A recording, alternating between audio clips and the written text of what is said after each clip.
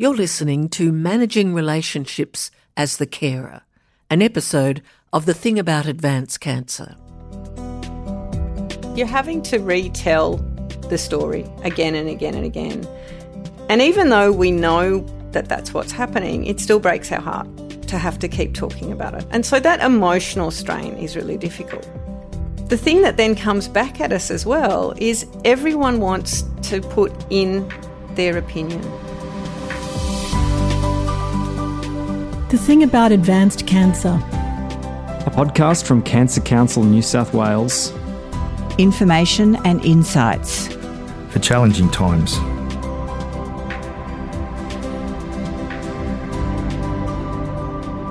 Hello, I'm Julie McCrossan, and today the thing about caring for someone with advanced cancer is that it can affect every aspect of your life, including your relationships with family and friends. And as the carer, you're often the one who needs to manage people's reactions and work through any conflict that comes up. And that can take its toll on your emotional reserves. So, to find out how you can navigate this tricky territory, we're talking to Kath Adams, a clinical psychologist from the Hunter New England Area Health Service, Genesis Cancer Care, and the University of Newcastle. Kath has helped many people work out how to manage the wider circle of family and friends while caring for someone with advanced cancer. Just to be clear, this podcast contains general information only, so we recommend that you talk to appropriate professionals about your individual situation. You can also call Cancer Council 13 11 20 if you have any questions. Well, welcome to our conversation, Kath. Now, we're going to focus on managing relationships with family and friends when you're caring for someone with advanced cancer, particularly in those last months of life. Do you think most people realise how taking on the role of carer can affect all your important relationships? Do you think they realise just how significant that is? Julie, I don't think you can realise until you're in the middle of it. And I think that's one of the things that makes it so complex. It seems to us to be a natural thing to do, to be a carer for the person that we love. But we don't really understand the enormity of that task until we find ourselves lost in the middle of it. And so it can be quite difficult then to recognise the impact that it's having because you're in it. You know, we don't realise how strong the current is when it's carrying us away. So how does caring in those last months affect the important relationships in our life? Can you give us some examples? Look, I think it impacts all of our relationships, and it's really important to remember that. Obviously, our relationship with the person that we're caring for changes significantly because we stop being whoever we were to that person and we become their carer. And that can be one of the trickiest things to negotiate, particularly if you're caring for a partner. How do I remain your partner as well as your carer? But for all of our relationships, we take on a role as carer that changes the dynamic within the family. And so suddenly we may become the go-to person where we might not have had that role before. So what are some of the pressures that may affect your relationships when you're caring for someone near the end of life? To bring it to a very simple level, one of the biggest things that impacts all relationships is the fact that you as a carer will experience physical exhaustion and emotional exhaustion. And this will impact on how you interact with everyone. You'll become very focused on what you're doing and the person that you're caring for. And so your ability to contact friends will be decreased. Your focus will be entirely on that person. And so often other relationships just fall to the side. They're not forgotten. Your ability to engage in them is just not there because you're so focused on what you're doing. And you're probably time poor too, are you? Oh, absolutely. It really is a full-time job. Just before we go on to the broader network of relationships that a carer is managing, let's focus on that very first relationship, the person with cancer themselves. It might be a parent, it could be a spouse, it could be a child, it could be a close friend. What are the key changes that happen in your relationship with someone when you're doing serious caring towards the end of life? How does it impact that relationship? I think the primary impact is that shift where you become a person that's responsible for the person that you're caring for. And so it's a much more active role, and it is more of a leadership role. And you often have to make the decisions on your own. And so, particularly in a partnership, that can be really tricky, because if you've had a very equal partnership, learning how to be the decision maker with no backup is a really tricky thing. Now, I'm sure that this is a time when communication must be so important. But as a carer, you're likely to be in a state of stress and distress. And, people may not be at their best as communicators. Your coping style, indeed, may be to withdraw. Look, it's something that I see again and again, and it's often something that I will work on, particularly with couples, because when we're in a partnership, we have very clearly defined roles that tend to be about that relationship being equal. And so as partners, often that struggle is just beginning to recognise, how do we start to have the conversations about navigating this change? And working with couples, often one of the things that happens is one partner will express their view and their fears, and it will be completely the opposite of what their partner's going through. And that's a really crucial thing to identify early, because that tiny separation in worldview can lead to a much bigger separation, and it can lead to the separation as partners before the physical separation caused by someone dying. How do you prevent that? Because, golly, that sounds tough. It's really tough, and I think sometimes, particularly if it's been difficult to have hard conversations in your relationship, it's worth talking to a professional about that. It's something that I would spend, probably a tenth of my time doing, is just working with couples, navigating how do we actually begin this phase of our life journey together. And is that the same for parents, children, brothers, sisters?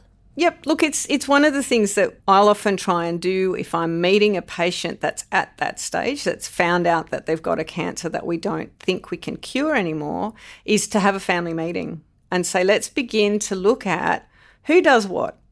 Who's good at communicating? Who wants to take on the role of passing information on to people?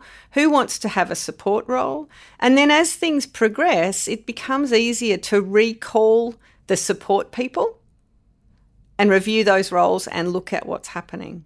So some families would manage to have a family meeting by themselves. Others need help. Is it possible to give us a rough estimate of who needs help and who doesn't? What proportion of families? Oh, look, I'd say it's probably close to 50-50. Some of us communicate well as families and some of us don't communicate well. If you're a carer and you're listening now and you're thinking, well, maybe we could try that, say to them, do you think we could try and sit down and talk about who might do what? And if everyone sort of says, yeah, that'd be great, then you're fine. If everyone goes, oh, look, I'm busy until May, then probably it might be time to think about just talking to a professional, And so anyone that works within the counselling sphere. Hospital social worker, members of a palliative care team, or a psychologist at a hospital like yourself? Absolutely.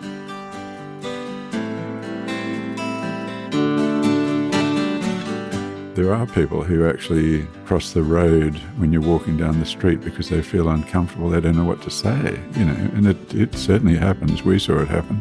I think it is important to provide information to people that matter to you and to the one you're caring for. It can be very helpful, for example, sending an email to people saying, my spouse isn't doing so well. She's having a test on Monday and we'll have the result on Friday and I'll let you know next week. But we appreciate your support and, that sort of thing, because a lot of the difficulties of communicating with family and friends come about because of uncertainty and feeling uncomfortable.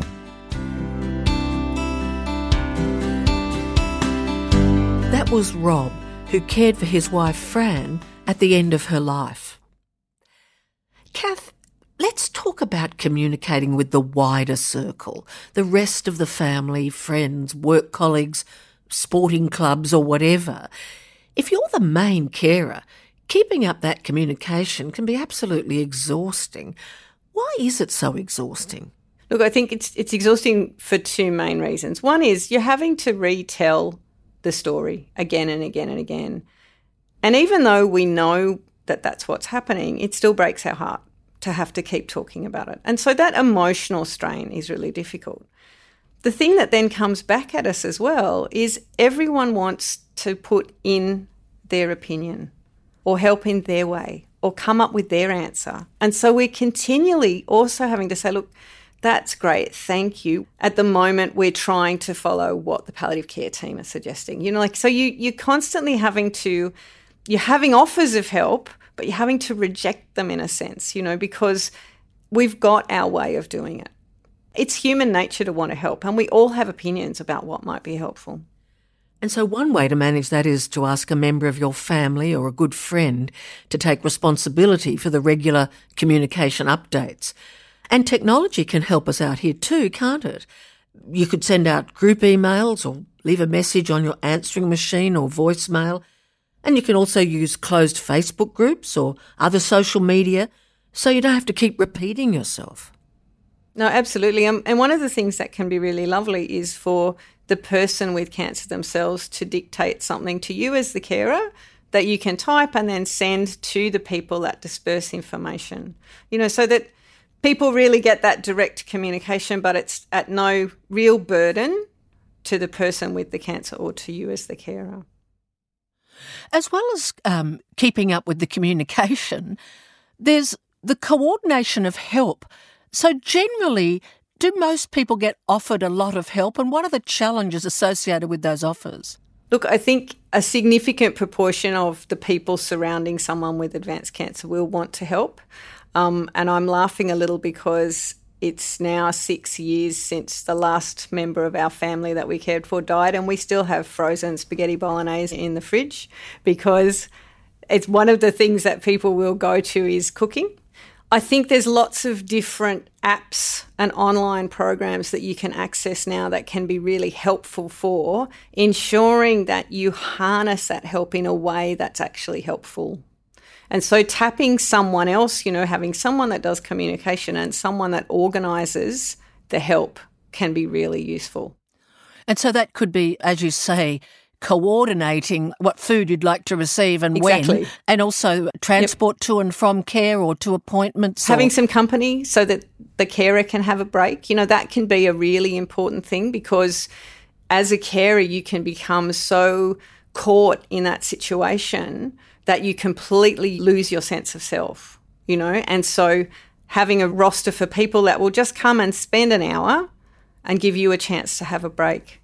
Housework and dog walking? Absolutely, all of those things. And these apps and the online platforms are awesome at the breadth of the things that they allow you to roster people to do.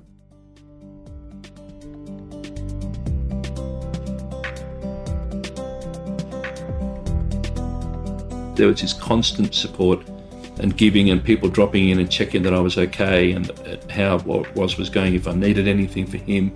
Can they do my shopping? Can they do this? It was really, really lovely. The double-edged sword part of it was that I became quite stressed about the fact that so many people would say, what can I do to help? Just call. There's anything I can do to help. And I was like, I don't know. I honestly don't know what you can do.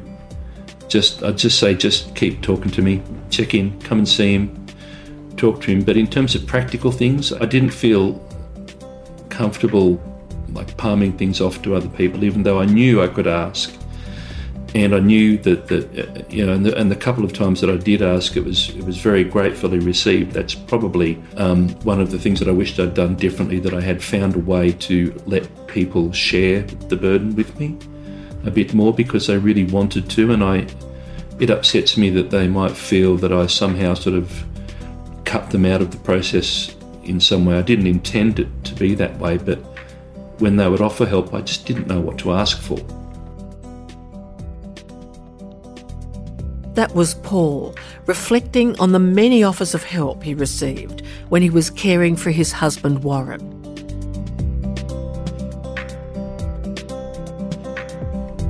You're listening to The Thing About Advanced Cancer, a podcast from Cancer Council New South Wales. If you're looking for more information about support for carers, including links to useful apps and websites, or if you'd like to listen to more podcasts, you can visit our podcast page at cancercouncil.com.au/podcasts. Just click through to the thing about advanced cancer and then click through to this episode, Managing Relationships as the Carer. You can also call Cancer Council 13 11 20 to request free booklets or just to talk to someone about your concerns. Now, Kath, we've talked about how sometimes you could almost have too much help, but when someone is getting very unwell, as some people do before they die, do some family members and friends retreat because it just feels too tough? And what can you do about that if you're the carer? Some people do and some people don't. Some people want to come in more, and both of those things are difficult to juggle. But in terms of the people who pull back, I always counsel people to just try and think about the fact that what we're confronting here is not just the mortality of the person who has cancer, but it makes us consider our own mortality as well. And for a lot of people, that's very difficult. And so that will be the reason that they pull away. Other people just don't know what to say. And they think that saying the wrong thing would be worse than saying nothing at all. And so they will disappear for that reason. For a lot of people, it just brings back their own experience of losing people that they love, and it's too hard for them to go back into that place again. And so I always try and just say to people, try and come from a place of compassion when you think about why people might be withdrawing. It's usually because they just can't do it or they don't know how to do it. You know, and if it's someone that's really important to you, then it's worth just reaching out and saying, I don't need you to do anything or say anything, but if we could just catch up once a week and talk about the weather, that would be great. Kath, in an ideal world, your family and friends will all rally around you. But do we need to acknowledge that some families do have really difficult dynamics, and the stress of providing end-of-life care may only intensify conflicts? That's correct, isn't it? Look, it is. And I think if you're a carer and you're thinking, that sounds like my family, Julie, then that's a time to try and seek some support from a professional to try and set up some rules around the family dynamics. Because the thing that's important is the person that sits at the centre of it. And they need to be able to see the people that they love, whether those people are talking to each other or not. And so it's just building a respectful dialogue around how are we going to manage this? How do we make sure everyone gets their chance to have time? How do we cover the issues that are important to everybody? And in that sense, it can be useful to have someone that's a family friend maybe even act as a bit of a mediator that just sits. You know, if there's someone that's not actually family in the room, we'll behave ourselves a lot better than if it's just us. Or seek out, as you've indicated before, a palliative care team member, a counsellor. Social workers are often very experienced.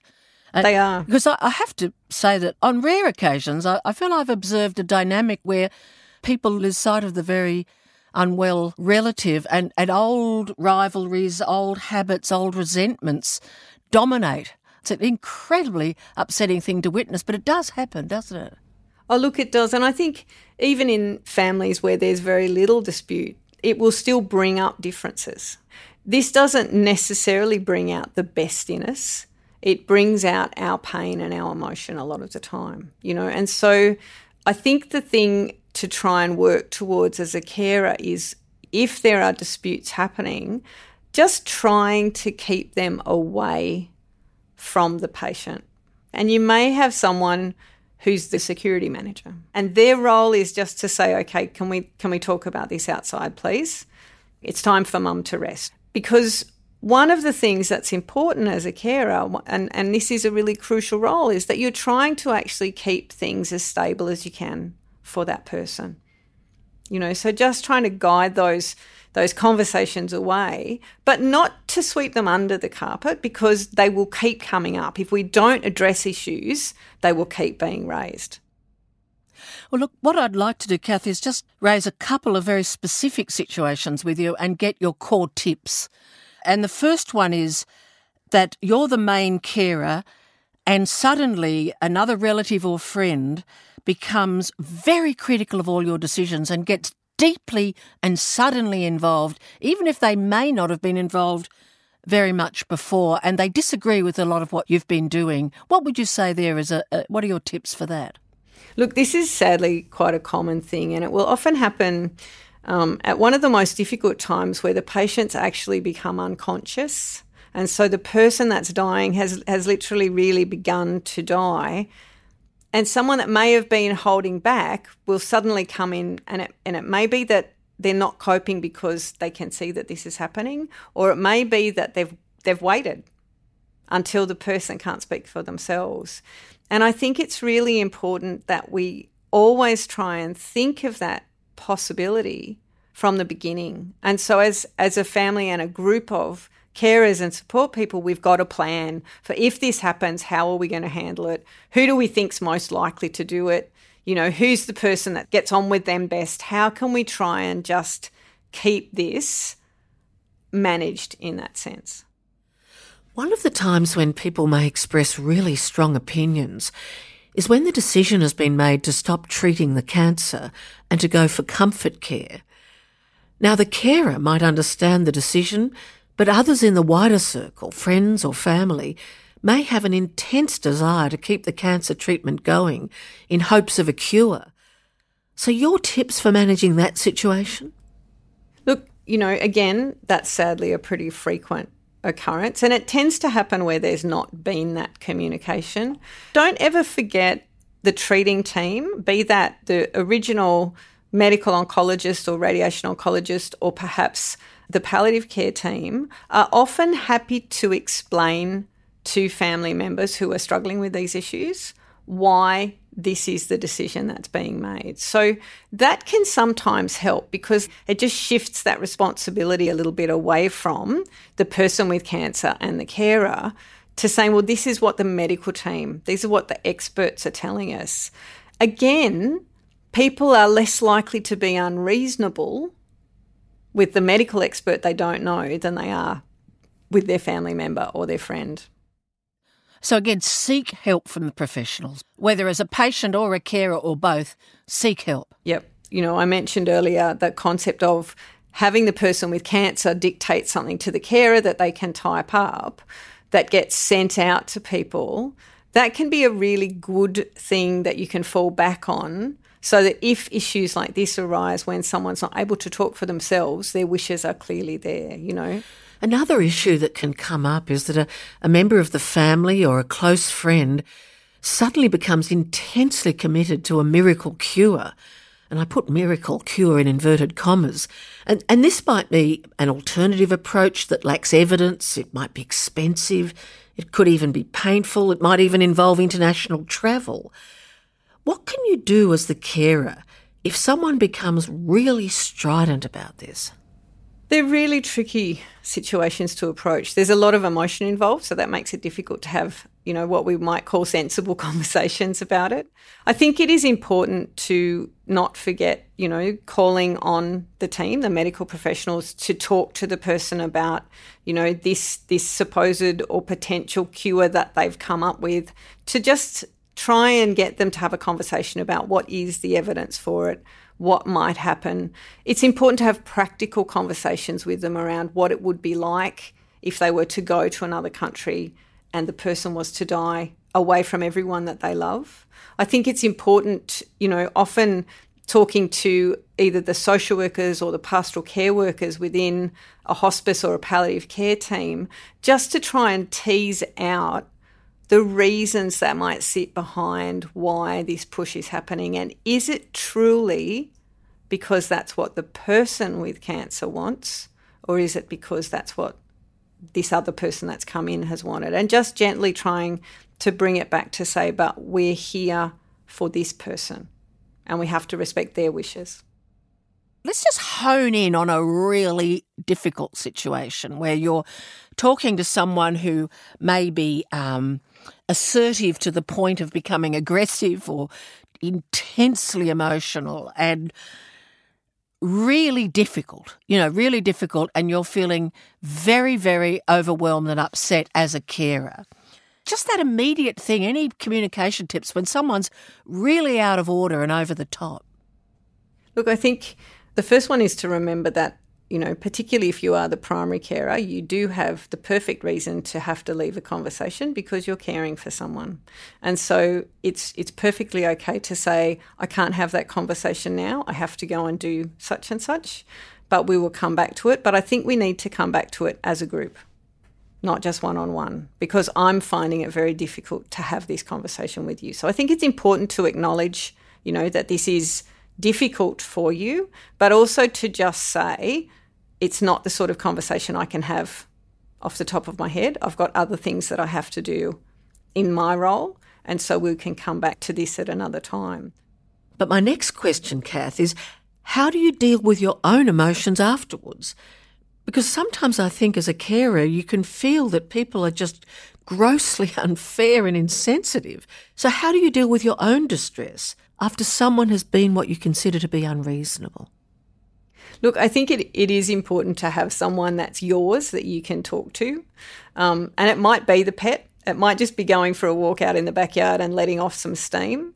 But I think it's finding someone that you can honestly say, I'm really struggling with this, or I'm over so-and-so. Have that conversation to just let that out of your system.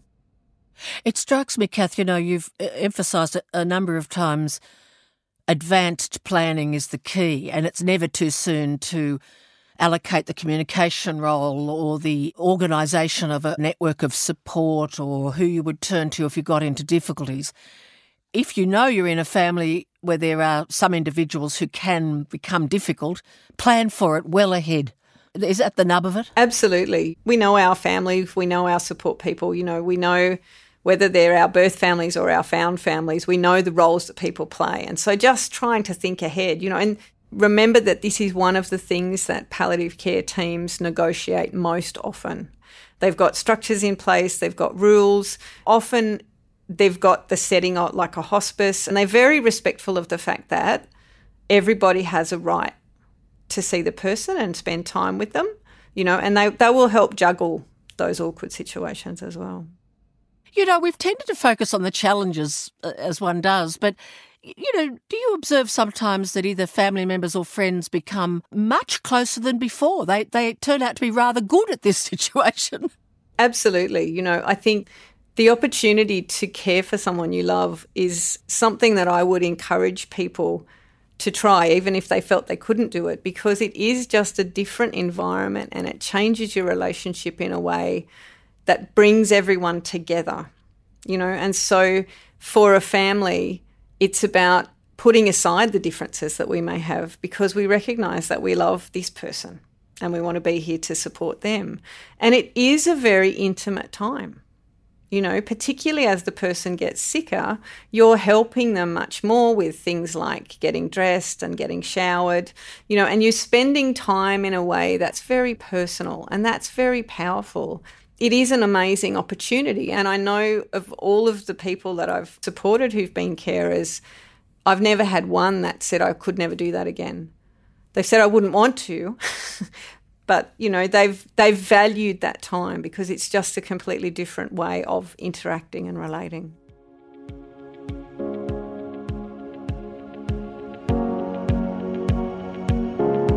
Well, that's it for this episode of The Thing About Advanced Cancer.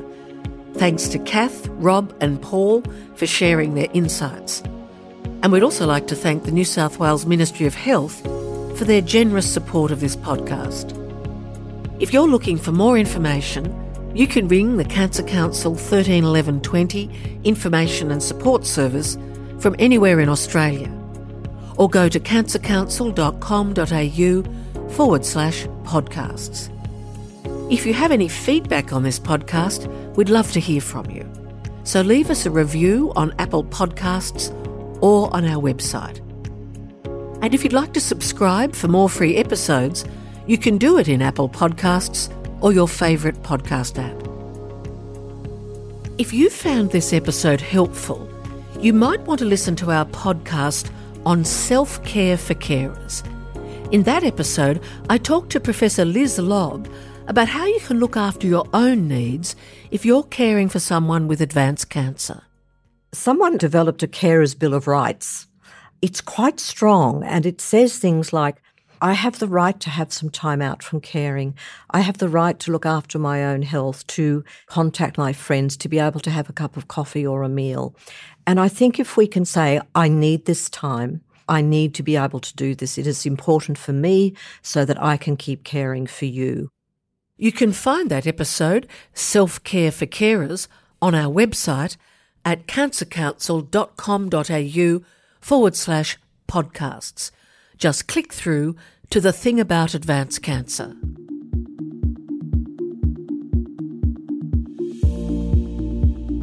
The stories and experiences contained in this podcast represent the views and opinions of the speakers. They do not necessarily represent the views and opinions of Cancer Council New South Wales. This podcast contains general information only, and Cancer Council New South Wales recommends you obtain independent advice specific to your circumstances from appropriate professionals. I'm Julie McCrossan, and you've been listening to The Thing About Advanced Cancer, a podcast from Cancer Council New South Wales.